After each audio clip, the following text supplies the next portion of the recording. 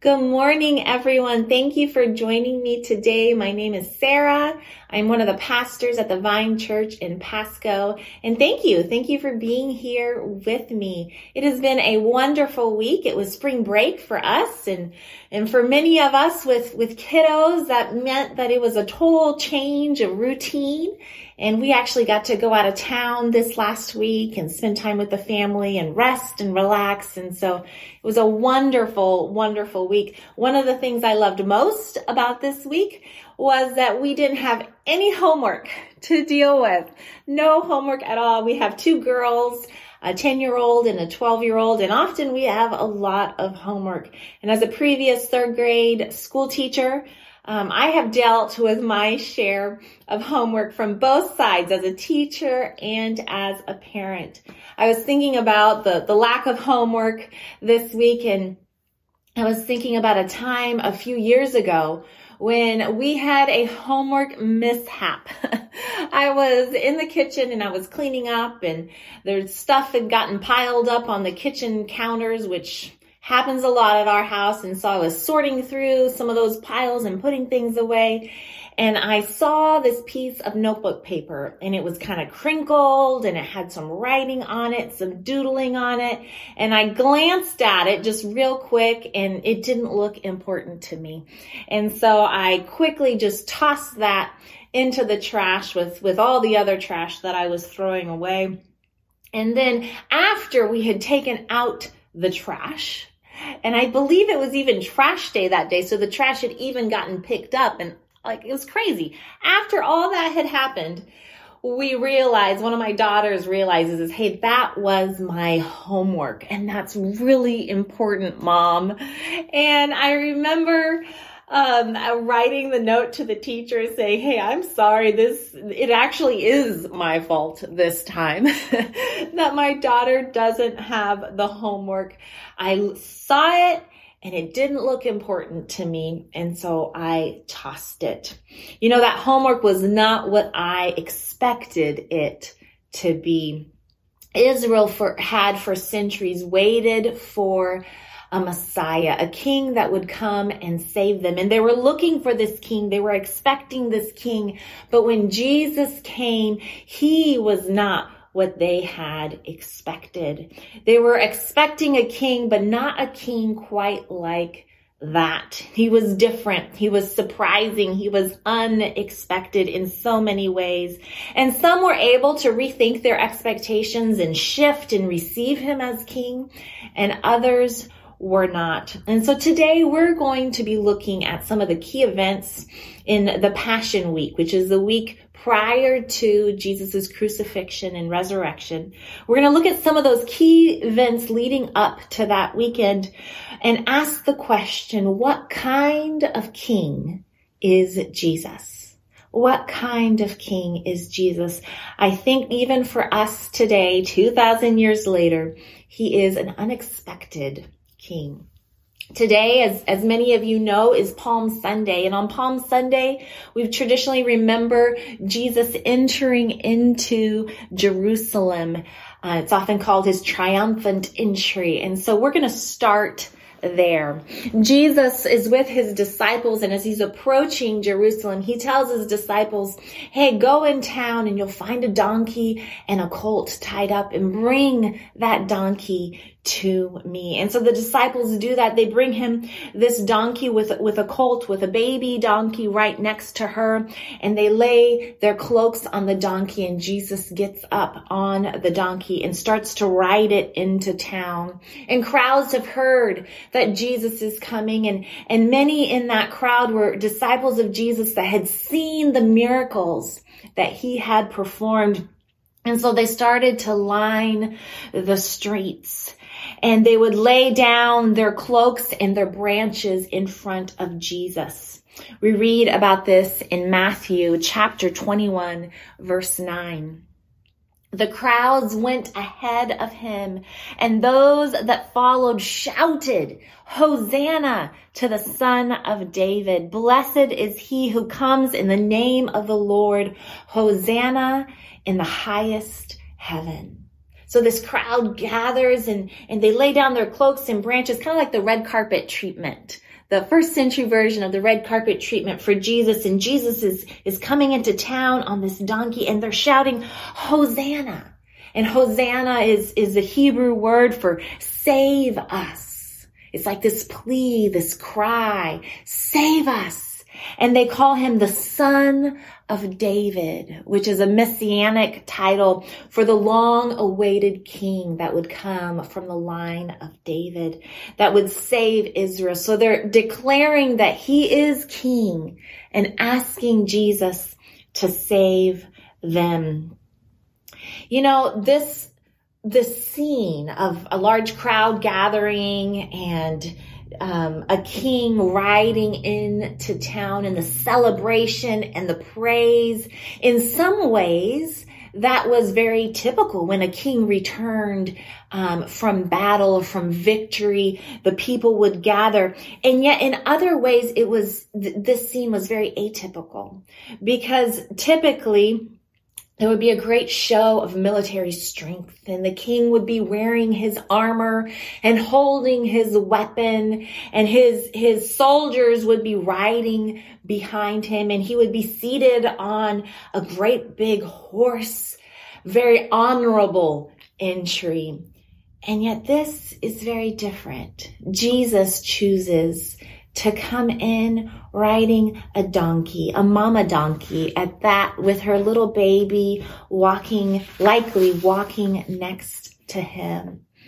What does this say about the type of king that Jesus is? What kind of king does this? Jesus is a humble and gentle king. He was gentle and humble. He was the expected Son of David who came in a very unexpected way. The story continues, and as this King Jesus is approaching Jerusalem on this donkey, he begins to weep. He begins to cry. Luke 19, starting in verse 41. As Jesus approached Jerusalem, he saw the city and he wept over it and said, if you had only known on this day what would bring you peace. Oh, but now it is hidden from you. Jesus looks at Jerusalem and starts to weep, and he says, if you'd only known what would bring you peace, if only you knew what would bring you peace. And this isn't the first time that Jesus has lamented over Jerusalem, and Jerusalem really represents all of Israel here. In Luke chapter 13, verse 34, Jesus said this over Jerusalem. He said, Jerusalem, Jerusalem, you who kill the prophets and stone those sent to you, how often I have longed to gather your children together as a hen gathers her chicks under her wing, and yet you were not willing. Jesus grieves over Jerusalem. He grieves over Israel because he longs for them to accept peace. And Jesus, the Prince of Peace, came to bring about peace. And peace, what we mean by that is wholeness, healing, well-being found in God, found in Jesus. And so as Jesus approaches Jerusalem, he weeps over them and longing for them to accept peace, knowing that ultimately they will reject Jesus, and ultimately there is a war coming to Jerusalem, which in likely he was referring to as well in 70 AD, when Jerusalem and the temple will be destroyed. So as we ask this question, what kind of king is Jesus? Jesus is a king who deeply grieves over brokenness. And he is a king who longs for peace. He grieves over brokenness and longs for peace. The week will continue, and every day Jesus will go to the temple to teach. And on one of these such days, there's quite a scene at the temple. Matthew chapter 21, starting in verse 12. Matthew tells the story. Jesus entered the temple courts and drove out all who were buying and selling there. He overturned the tables of the money changers and the benches of those selling doves. It is written, he said to them, my house will be called a house of prayer, but you are making it a den of robbers. The blind and the lame came to him at the temple, and he healed them. So this week, this Passion Week, is the Passover week. And so it's one of the largest festivals that the Israelite people celebrated each year. And Jerusalem was the hub, was the center with the temple. And so Jerusalem, there's an estimated 400,000 extra people in Jerusalem during this week. And these are Jews and Yahweh followers who've come from all over the world as a pilgrimage to Jerusalem, to the temple. And so there was tons of people around.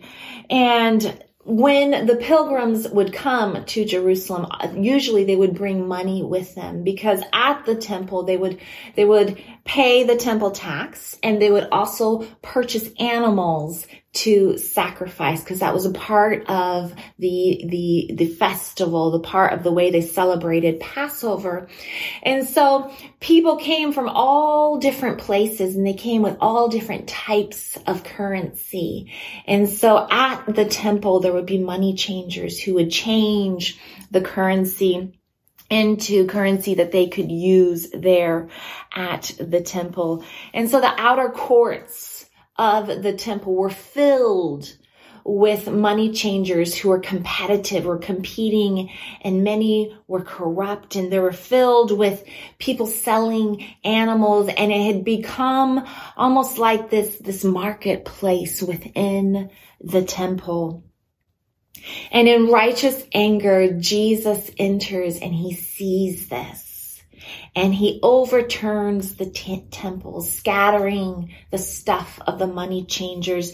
And in Mark, the telling of this story in Mark actually tells us that he prevented people from carrying merchandise into the temple. And he says, this is meant to be a house of prayer for all nations. And you have turned it into a den of robbers.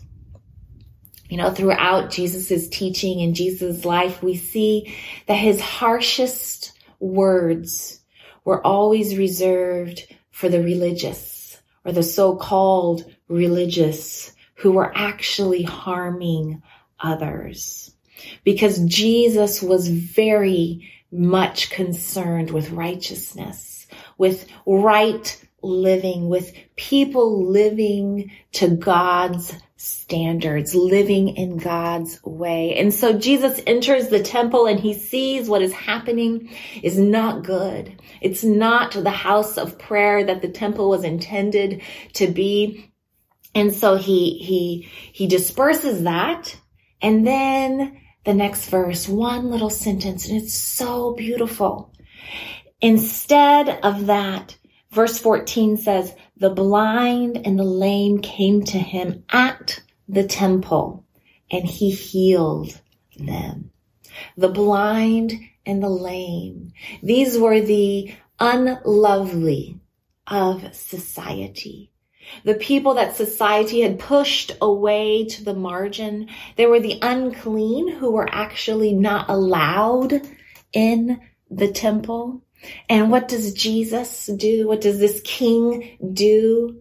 He heals them in the temple, and he makes them clean. He invites them in, and he meets them right in their need. And I love this one sentence in this very chaotic little scene. I love it because it's a beautiful depiction of God's love and grace reaching out to the margins and drawing people close to God. Because that is the God we serve, God who sees people who are often unseen. And not only does God see those people, but God draws them close. He invites them in, healing them.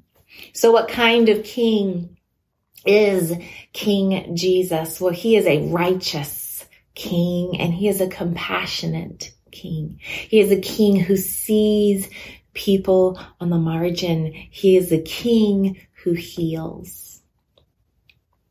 Well, this and other things that Jesus did continued to upset the religious leaders of the time. They had already turned against Jesus, and these sorts of things that Jesus was doing and teaching continued to upset them, and they began plotting against Jesus.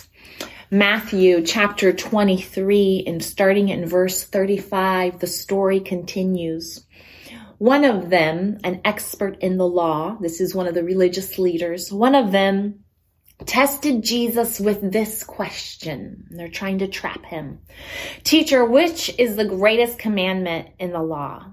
Jesus replied, love the Lord your God with all your heart, with all your soul, and with all your mind.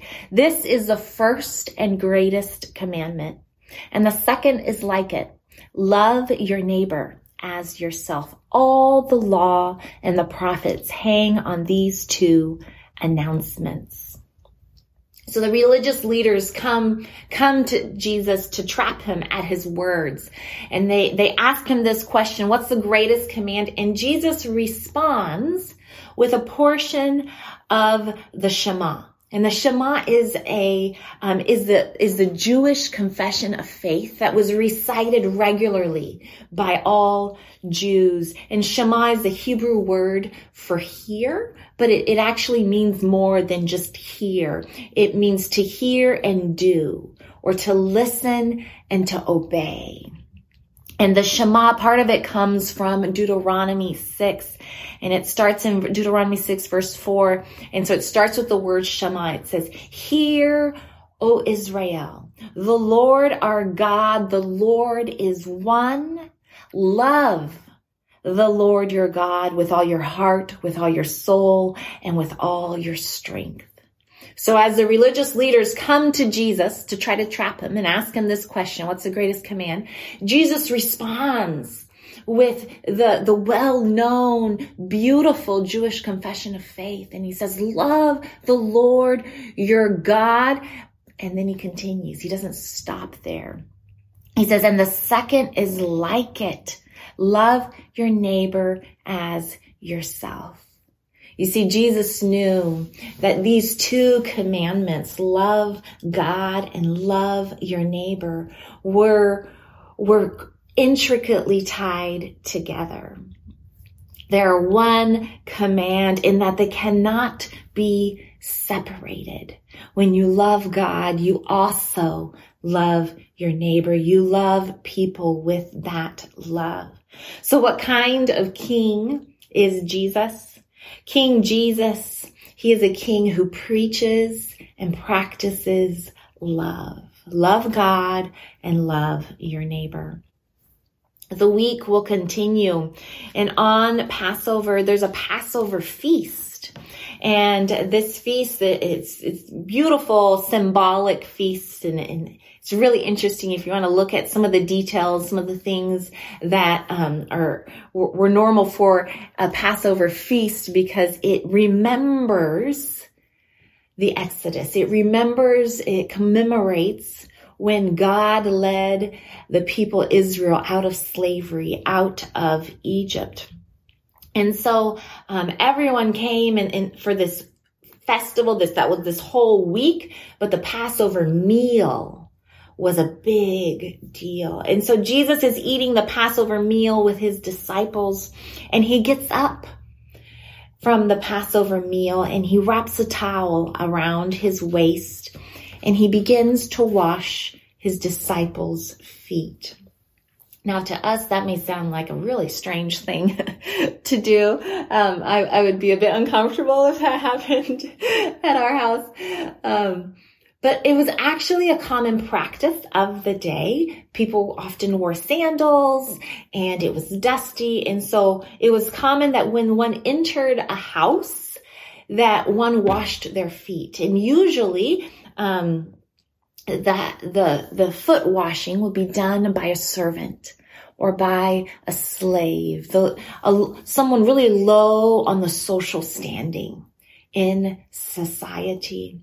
And Jesus here, the King Jesus, in the middle of this Passover feast, gets up, puts a towel around his waist, and begins to do this dirty job that was supposed to be done by the servants, supposed to be done by the slaves. As you can imagine, this was shocking and this was uncomfortable for the disciples. And what gets me is that Jesus washed all of his disciples' feet, even Judas, whom he knew was betraying him. And then once he's done, he puts the towel down and he sits back down at the table, and he says this to his disciples in John 12, starting in verse 12. He says, "Do you understand what I have done for you?" He asked them. "You call me teacher and Lord, and rightly so, for that is what I am. Now that I, your Lord and teacher, have washed your feet, you also should wash one another's feet. I have set you an example that you should do as I have done for you." I have set you an example. King Jesus was not the expected king. The way he lived, the way he operated. Here we see Jesus serving, doing the lowest job, and doing that intentionally to set an example for the disciples. And he says to them, this is what it means to follow me, that you would serve each other. So what kind of king is Jesus? Jesus is a servant king. Jesus came to serve, not to be served. The last story I want to look at, the last event I want to look at today is actually a continuation from this. It's during the same Passover meal after Jesus has sat down and they're eating and drinking. Jesus gives new meaning to the bread and to the wine that they were eating and drinking. Matthew chapter 26, starting in verse 26. While they were eating, Jesus took the bread, and when he had given thanks, he broke it and gave it to his disciples, saying, "Take and eat. This is my body." Then he took a cup, and when he had given thanks, he gave it to them, saying, "Drink from it, all of you. This is my blood of the covenant, which is poured out for many for the forgiveness of sins." He takes the bread and he takes the wine and he gives it new meaning. And these were common things to have at any meal, and especially at the Passover meal. He says, the bread represents my body, that he broke it and his body would be broken. And then he says, the wine, he took the cup, this represents my blood. And then he says something very specific. He says, this is my blood of the covenant, which is poured out for many for the forgiveness of sins. You know, the blood of the covenant. Now, to us, that may sound really strange. In our culture, we don't use blood a whole lot. However, to the Israelites, this would have had layers of meaning. Blood meant a lot to the Israelite people. Blood was used to seal new covenants. When people were making covenants, were setting these agreements and finalizing them, blood was used in that process. And it was typically animal blood. And then blood was also used to atone for sin, to make reparations for sin. Again, we see this in the Old Testament, the use of animal blood to atone for sin.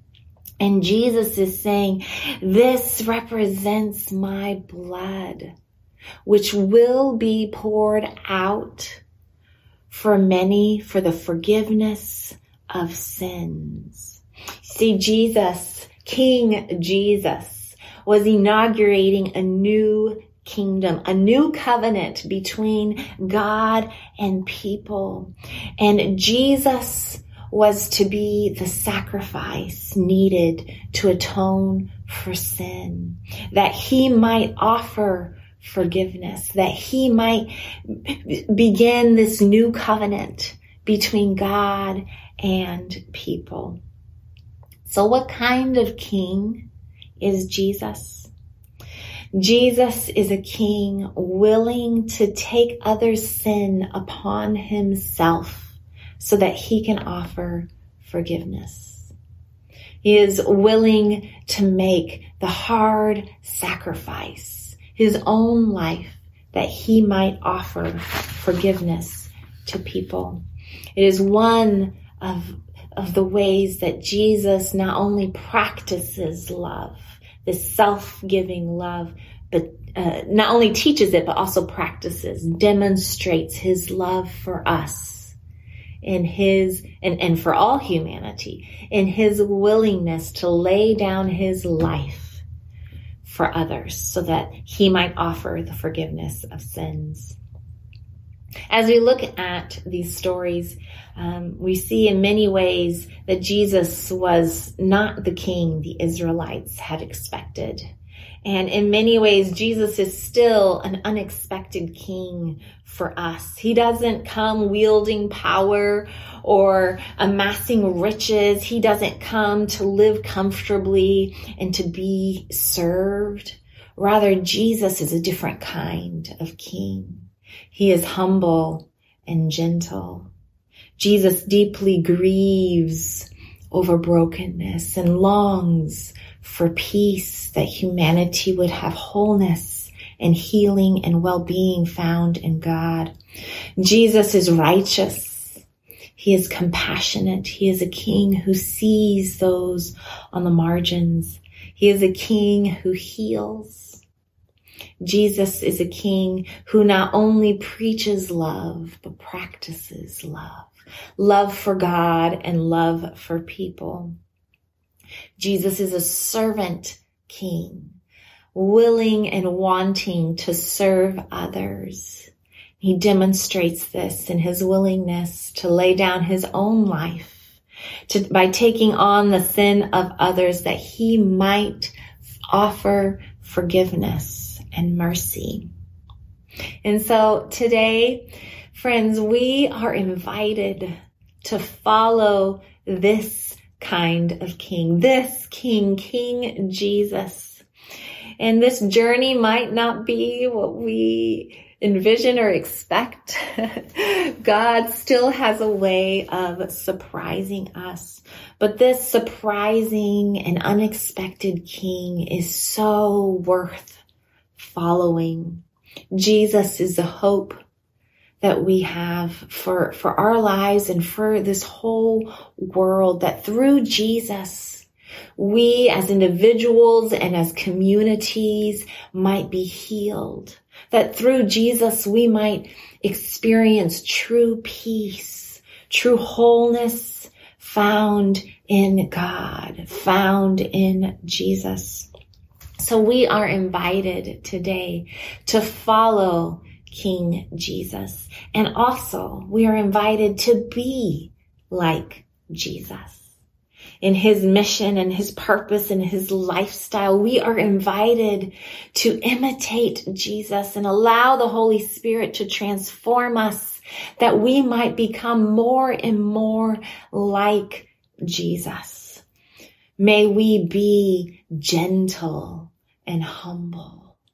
May we grieve over brokenness and pain and sin, and may we work towards peace, this wholeness and healing found in Jesus. May we live righteously, and by that I mean rightly, live according to God's standards, God's way. May we be compassionate. May we see people. May we be caring of others. May we love God and love people, love our neighbors. May we demonstrate this love with both our words and our actions. May we see and serve others.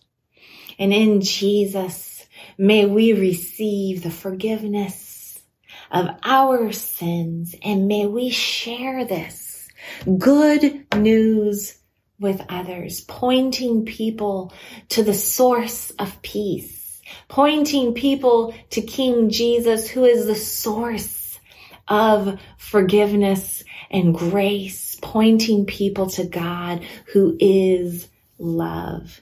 May we live like Jesus. I invite you to pray with me as we close. Dear God, we thank you.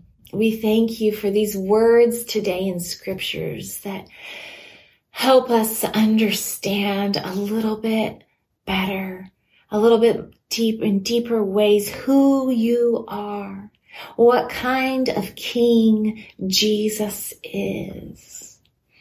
Lord, we praise you because you are unlike any other king.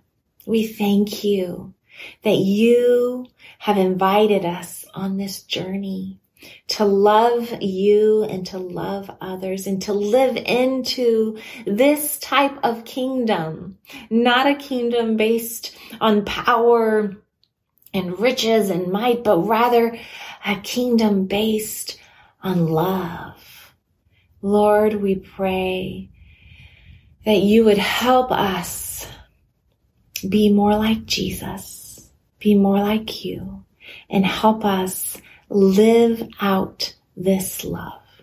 In Jesus' name we pray. Amen. Thank you, friends, for joining me today. I hope you have a wonderful week.